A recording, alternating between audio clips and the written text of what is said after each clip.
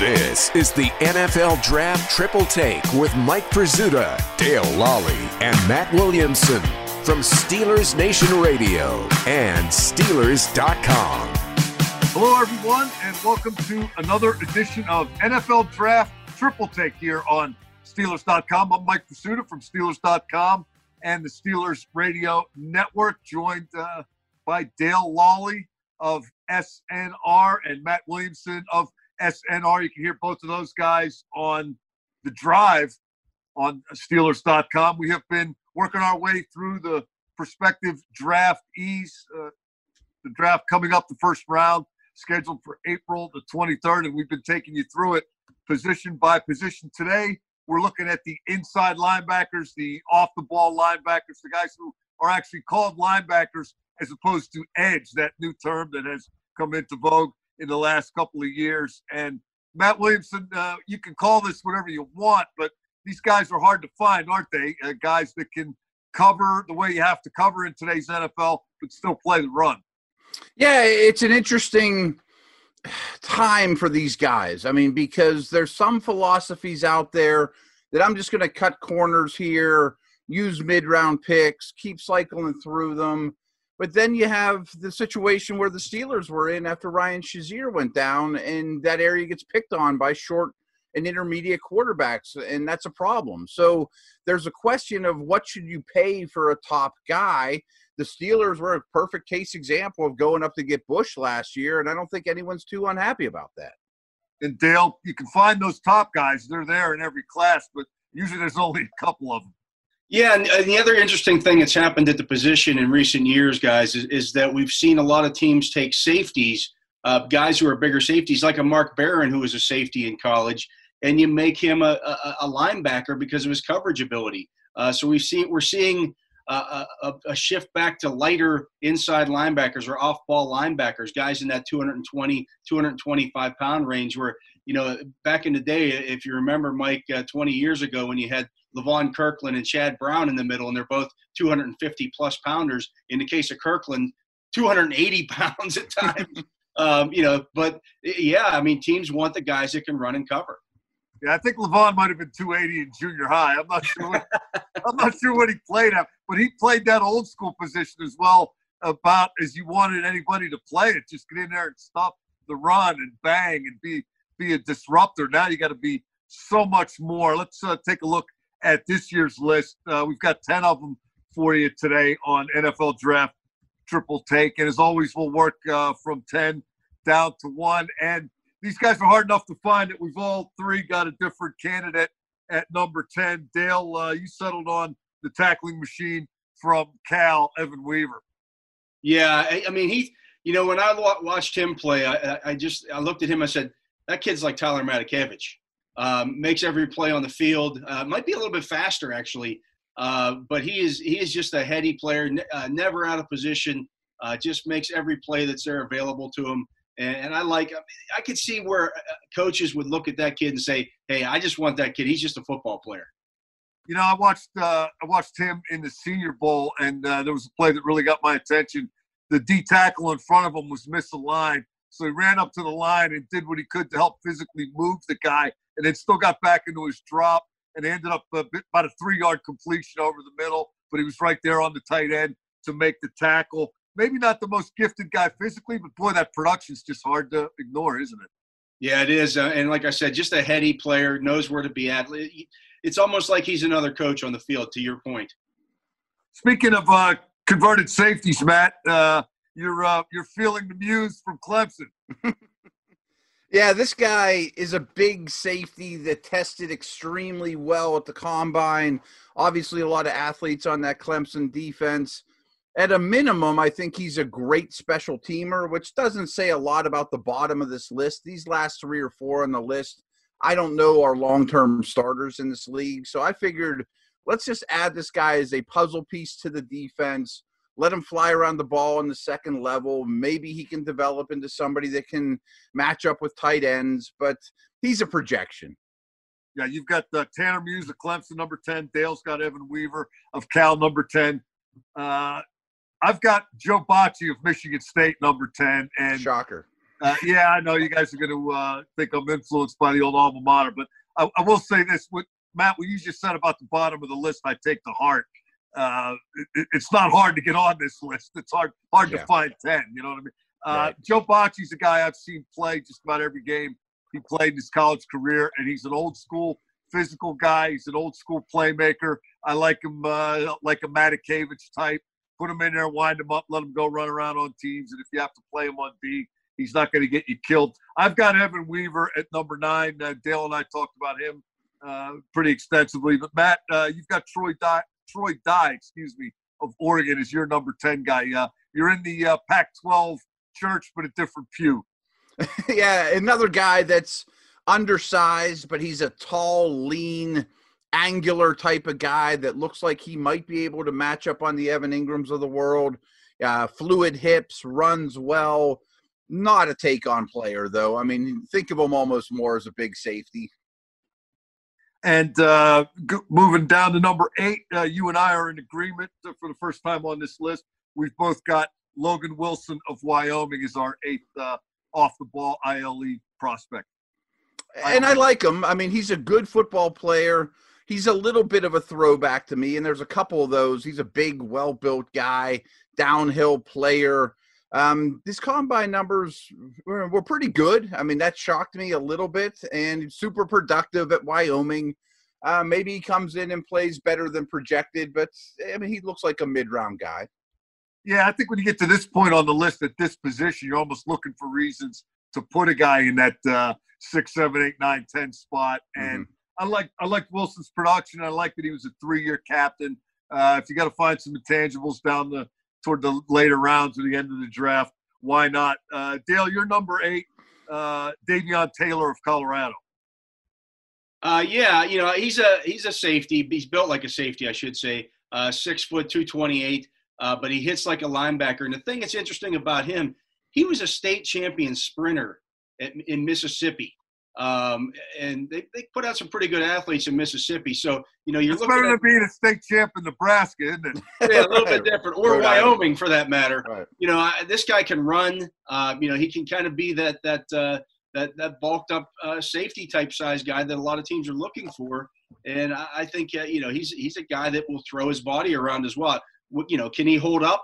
Who knows? But again, at number 8, much like you guys, I'm looking at guys, okay, can this guy be a solid special teams player, maybe get on the field in passing downs, those kind of things? I think he's that kind of guy. Dale, you've got Troy Dye of Oregon at 7. Anything Matt missed about him that you'd like to point out? No, I mean, just, again, what you're looking for there, 6'3", 231. He's very much like my number 9 guy, Justin Strnad out of Wake Forest, who was 6'3", 238. Those are the kind of guys that you're getting now. You either get these little guys who are, the bulked up safeties, or you get a rangier, lankier type of linebacker who's, 10 years ago they would have told him, hey, we need you to put on 15 pounds. Now they're telling these guys, hey, we want you in that 230-pound range. And there seems like a real theme here. There's a lot of guys that are going to be core special teamers at a minimum, maybe a dime linebacker if everything goes pretty well, and maybe if they hit, they're a rangy guy that gets it.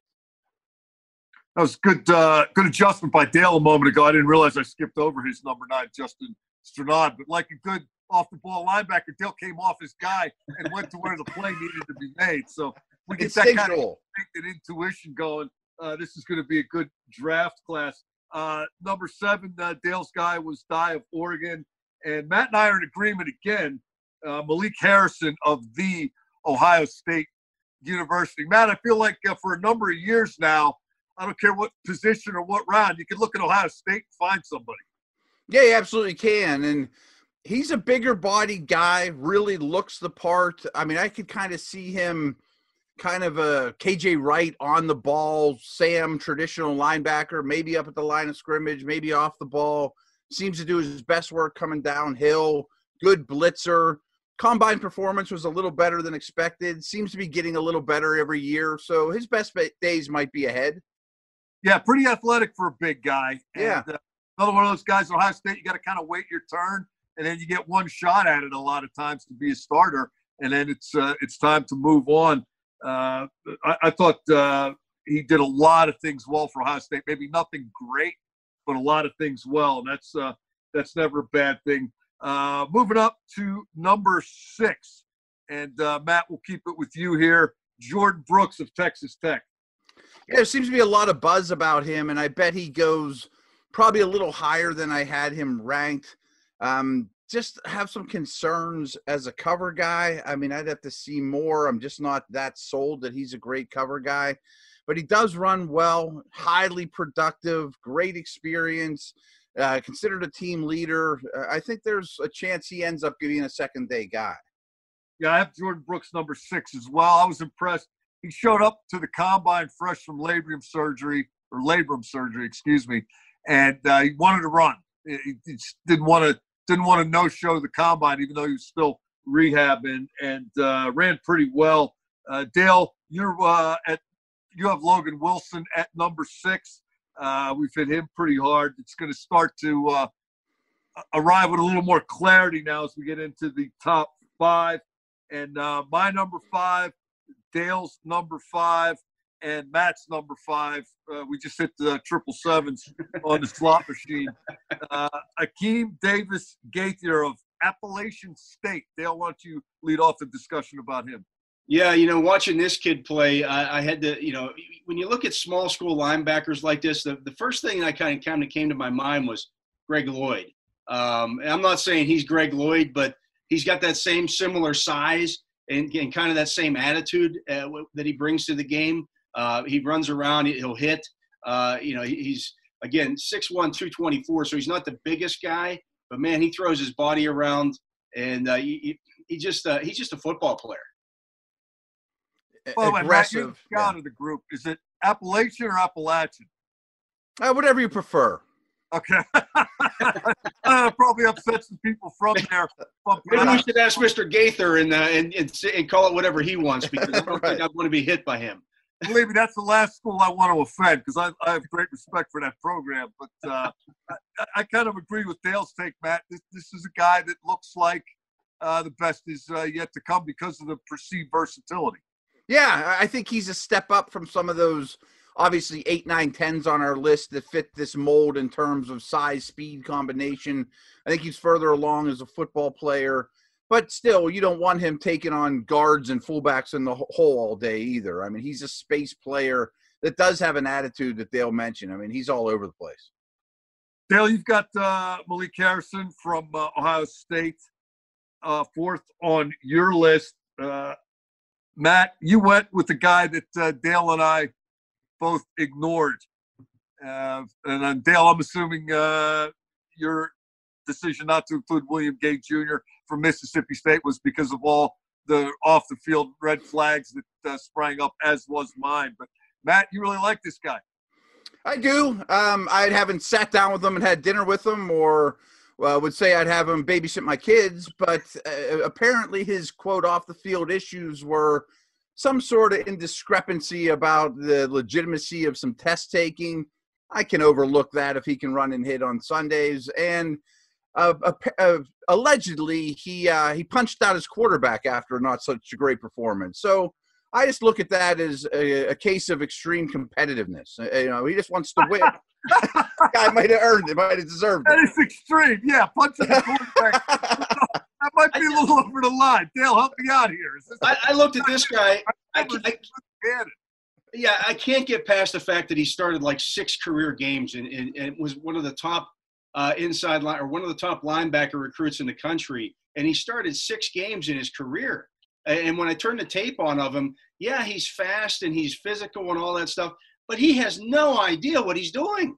He's all over the place. place. Runs around like a chicken with his head cut off, overruns plays. I mean, I see the physical attributes, and I wanted to put him on this list somewhere, but I just couldn't do it. Here's what I couldn't get past. If you punch the punter in the face or the kicker, I mean, who hasn't wanted to hit one of those guys, right? Or quarterback. You can't punch the quarterback. You can punch Kevin Gilbride, too. I've got 4th on my list, Patrick Queen from LSU. We'll be getting to him. You guys have him a little bit higher than I do. Matt's got him at number 3. And Dale, you've got him all the way up at number 2. I'm impressed. You're really impressed. Why don't you take the floor on Patrick Queen? Yeah, I mean, he's not quite Devin Bush or Devin White from last season, but he just makes plays. He's all over the field. He's a little bit undersized at 6 foot 229. Again, there's that similar size, but he's what you want in terms of coverage ability, who can still stop the run. And a guy who played on a national championship team, I know he's played in big games and performed well in big games. So I had him a little bit higher than maybe some other people. And Mike, you mentioned how Ohio State guys have to wait their turn. Well, Queen absolutely had to wait his turn. They've had a lot of loaded, athletic off-the-ball linebackers there over the years. And another note about him, I think it's intriguing. He's by far the youngest of this group. So after coming off such a big year, maybe he's really just starting to hit his stride. Yeah, you mentioned that in your write-up. You like the guy that maybe doesn't have a ton of experience but is still moldable. You get the raw material, so to speak, but it's not quite a finished product. Right. And if he would have been at App State or Mississippi State, I'm sure he would have started more than 1 year. And, he just kind of got stuck there. And it was such a great year on a national title team, a lot of big games, like Dale said. And you're not going to turn 21 until, right before your rookie season. I think that's pretty appealing for what he might be year 4, year 5. Yeah, and as far as I know, I did some research on this guy. I haven't seen him to have allegedly hit a quarterback at all. So I think he's got that against him. He's hit quarterbacks, but he just hasn't punched his own quarterback. Yeah. I don't think that would have flew too well at LSU. Number 3 on my list. Now, this guy he can go a number of places, but I took Zach Vaughn of Wisconsin. I know that he rushed a lot off the edge, but he also played a lot off the ball. I think you have him cover when you need him to, and you can use him as a rusher when you want him to. Dale, you've got Kenneth Murray from Oklahoma, number 3. Matt's got Patrick Queen at number 3 and Murray at number 2. Murray's also my number 2. I think we're all in agreement that Kenneth Murray, in addition to having one of the great stories off the field, really a character guy, but what a player. Matt, why don't you start us off on Murray? Yeah, I was really torn between Murray and Queen, and they both look like they could be in the bottom third of the first round, in that neighborhood. There's a lot of potential landing spots. Murray's a little more physical, in my opinion, but it did worry me a little bit. I didn't see him getting his hands on footballs very often as a coverage player, which worried me a little bit. He's also a little bigger than Queen. Yeah, that was kind of when I look at him. I to your point, I didn't see him get his hands on a lot of footballs in coverage, and no career interceptions, only 6 career pass defenses, including 4 last year. But yeah, he's a football player. He's good. And to Mike's point about his backstory, if people aren't aware of that, he has 3 adopted younger siblings who are all special needs people. So he's spent time, working with some trials and tribulations in his personal life. And he's a good football player, but I just don't know. To me, I just like Queen a little bit better. They're all in the first round. I mean, these top 3 guys. Staying with Murray, 2-time captain at Oklahoma. And Peter Schrager told a great story at the Combine. The teams, they bring these guys in and they ask them, what are we going to get from you? And his response, Murray's response, according to what one team told Peter Schrager, he said, I was born to lead. I'll take that and run with it. But as impressive as Murray's story is, there's nobody, maybe in this draft, quite like Isaiah Simmons of Clemson, who is topping all of our lists at off-the-ball linebacker. And guys, are we in agreement? Maybe not the best player in the draft, but the most versatile. You could play this guy at 4 or 5 positions, could you not, Dale? Yeah, I looked at him and I'm like, man, this is like watching Derwin James and a cross between Derwin James and Devin Bush or Devin White, because he's got linebacker size, but man, he can cover. And he's the thing that struck me when I saw Derwin James in person, I remember seeing him down at the Pro Bowl a couple years ago. I'm like, that guy's a physical freak. When you think about him playing safety, it's like 6'3" and 220 pounds. That's what Isaiah Simmons is. And then you watch him at the combine go through all the drills and like, man, he's just a chess piece that you could put all over the place and it would really work out for you. These are the kind of guys, these are the kind of game-changing players that you're looking for when you're drafting some of these guys that you can use in different spots all over the field. Yeah, absolutely. I mean, if the people don't realize – I'm sorry, what's that? Is he in the right spot at the off-the-ball backer, or you like him somewhere else? Yes, and I'll get to that in 1 minute, but for people don't realize, I mean, he was 6'3" and 5'8", 238, ran under a 4.4, has by far the biggest wingspan of all these linebackers. Like, it's an amazing body type combination of talents. And people will say things like, yeah, Simmons is a really good blitzer. Well, that's selling him short. I mean, he could flat out line up on the edge and rush the passer down after down and be highly effective. You know, he can play deep middle center field and not be exposed. I mean, it's pretty crazy. My reservation is, though, we've seen some of these guys, and like Miles Jack isn't in this level, but he was similar in that, he could play slot corner. Whoever drafts him, though, better have a plan. You know, when it's 1st and 10 against base personnel, where does he line up every snap? I mean, just throwing him in there and say you're going to do something different snap after snap after snap is easy for us to sit here and say into a laptop, but it isn't necessarily on Sunday afternoon. So where is that spot? To me, he's a linebacker. I mean, to me, he's a second-level player, and the more comfortable he gets, the more assignments I'm going to give him differently. Hey, we're playing Carolina this week. You're playing man coverage against Christian McCaffrey. Better example, Baltimore's coming to town. You're our Lamar spy. Yeah, to Matt's point, Mike, he's a guy – I want him as close to the ball as possible because I think he's a playmaker. And I think if you used him at deep safety or something like that, yes, he would be good. But I don't know that he would be as effective as he is if you put him within 5 yards of the line of scrimmage and just allow him to go get the ball. Yeah, and particularly in the middle or close to the middle. Mm-hmm. Be able to get just about anywhere in the blink of an eye. Matt, you mentioned my only reservation. And I'm wondering, is it a rule when you get into scouting? Do they tell you always have to have at least one reservation? Because I look at this guy and just say draft him. I don't have any reservation on Isaiah Simmons. I think he's Superman. Are you just following protocol, or do you really have a reservation? Not much of a reservation. My worry was just don't give him too much too early. I mean, I don't know what his football intelligence is, but adjusting the league is hard enough as it is. Just don't assume that he's going to come in the league and play slot corner, free safety, edge rusher, inside linebacker, and nickelbacker for you, week one. Fair point. The other problem with when you do that is all the other guys around him have to adjust to that as well. Right. And so that makes it a problem, but he's certainly capable of doing all those things. Yeah, and he might be capable of just putting them in the middle and saying, go get the ball. Yep. So that's a good plan. They throw it over your head, go chase it down. If they hand it to somebody in front of you, go tackle them. If the quarterback keeps it, decide whether you want to take it away or just go knock them down. This guy's a keeper. Top 5 pick, right? Yeah, he should be. Probably. I mean, just depends how it lays out. I mean, I think the Giants will be torn between him and a tackle, but if there's 2 quarterbacks in the top 5 and Chase Young and Okudah, maybe he falls to 7, but I mean, top 5 talent. Yeah, he's not going to have to wait long. That'll do it for our Inside Linebackers segment.